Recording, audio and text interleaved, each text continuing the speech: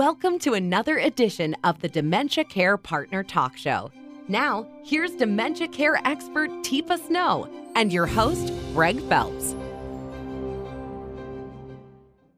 Hello and welcome again to the Dementia Care Partner podcast series. I'm your host, Greg Phelps, along with Teepa Snow.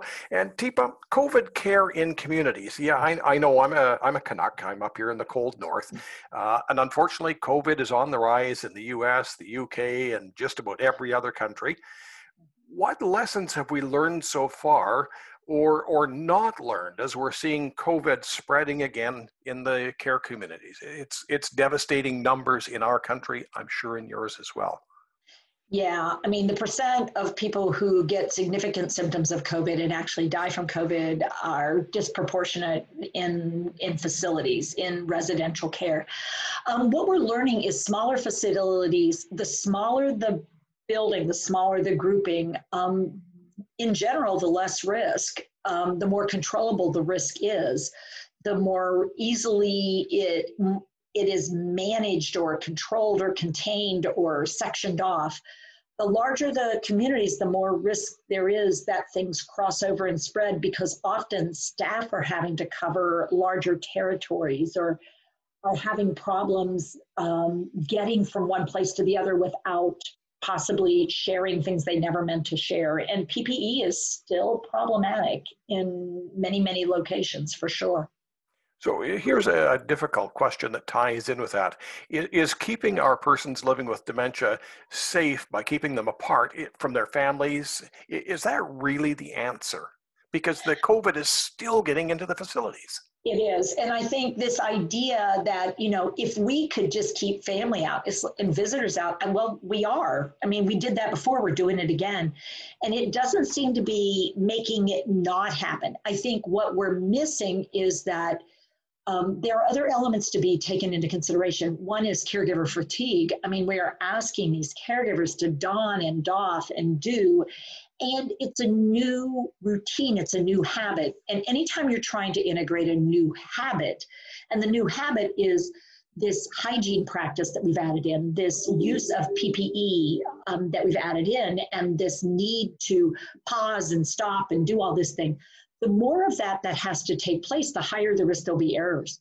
So if we went ahead, and again, the data shows if we take a small community area, and those people are with each other all the time, so we're just going to have them be with each other all the time, and we won't say that they're individuals, so we'll say that they're like a family unit, and we're going to treat it as a family unit. We've actually shown that there's at least the same rate or lower rates than those larger groups where we tried to individually separate people. And more importantly, we are not seeing the reduction in skills and loss of abilities and the numbers that we're seeing for people who are being isolated individually.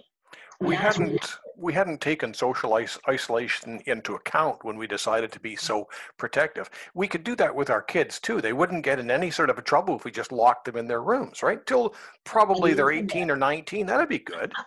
Yeah, I'm not thinking that actually works anymore with kids than it would with people living with dementia.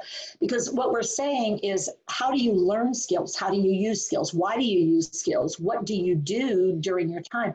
Well, it actually is modeling off someone else or engaging with someone else that causes us to use our brains in unique and different ways that aren't risky or dangerous.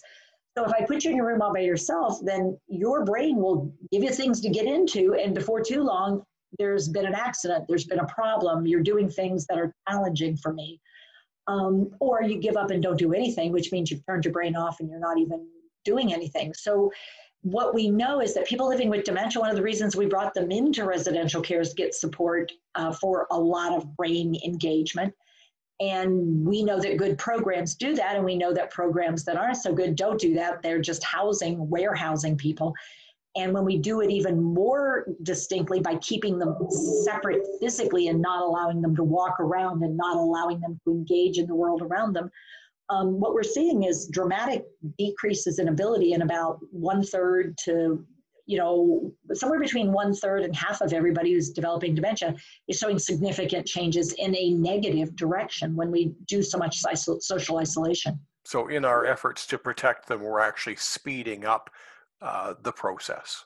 The thing they have. And the tricky part, we don't know how much of it is dementia and how much it is what we call disuse atrophy or depression or anxiety. There's a lot of anxiety that comes when you just sit alone all the time with not much to do, or a lot of depression or apathy or loneliness and fear. And those emotions sort of destroy your ability to think well and do well and even care. So, I think when we started, nobody imagined that we would be talking 8-9 months, year, and we are. And it's time to move away, in my mind, from the emergency knee-jerk reaction of separate and safe to what's our care plan? How are we going to help people live their lives with this COVID thing as part of the equation, but not the only part of the equation, because they already had dementia. I think we forgot that. Now, some of the innovations that you've talked about and that we've seen, Zoom, FaceTime, window visits, it offers a brief hope for some people, but it's not quite the same as the huggy, feely, touchy. No. And the reality is, once a person is at a certain place in dementia, that's unrealistic to think someone doesn't need to do that. I mean, when I'm going in to change an incontinence brief, I mean, if all I'm doing is changing the brief, then I'm not caring for the person. It should be a connection first, and this whole process. If I'm going to have to get close enough to do the brief, then I should be doing the hug while I'm there. I should be doing the connection, the dance. We should have some fun, some joy in the doing, in the conversation, and connecting. And I'll go back to, so a lot of families have socially isolated themselves so that if and when the time comes, they're at lowest risk for someone else. And this proposal that's been put forth by some of the groups in both the US and Canada going, okay, well, let's create this opportunity where we can have family caregivers who are essential. They are essential. It doesn't have to be physical care they're essential for. It's the emotional, social, dementia care they're essential for. And we need to make them part of the team, not treat them as the enemy for people who are in this isolated situation. Well, all we can do at this stage is cross our fingers and hope that the situation improves. We're working every day trying to make lives better, but I think most everybody now is sort of pinning our hopes on some of the vaccines that are being talked about, and seniors are right at the top of the list. So. Yeah, and that's great, except there wasn't that much testing with seniors, so it's a bit frightening. I mean, I'm not being devil's advocate, but I'm just saying, that not that many people who were seniors were tested in that initial trial vaccine group. Just putting that out there. So, I mean, it's not that they didn't put a few folks in there, but they didn't put very many, and I'm not sure that people are of color and people of certain demographics that have the highest risk were included. So I'm hoping this is all good and well, but, I suppose time will tell. Basically, it's once again, stay tuned. Yeah. Tifa, thank you very much. Greg, thank you for a hard topic, but we need to talk about it. It's not going away. So tune in next time for another podcast.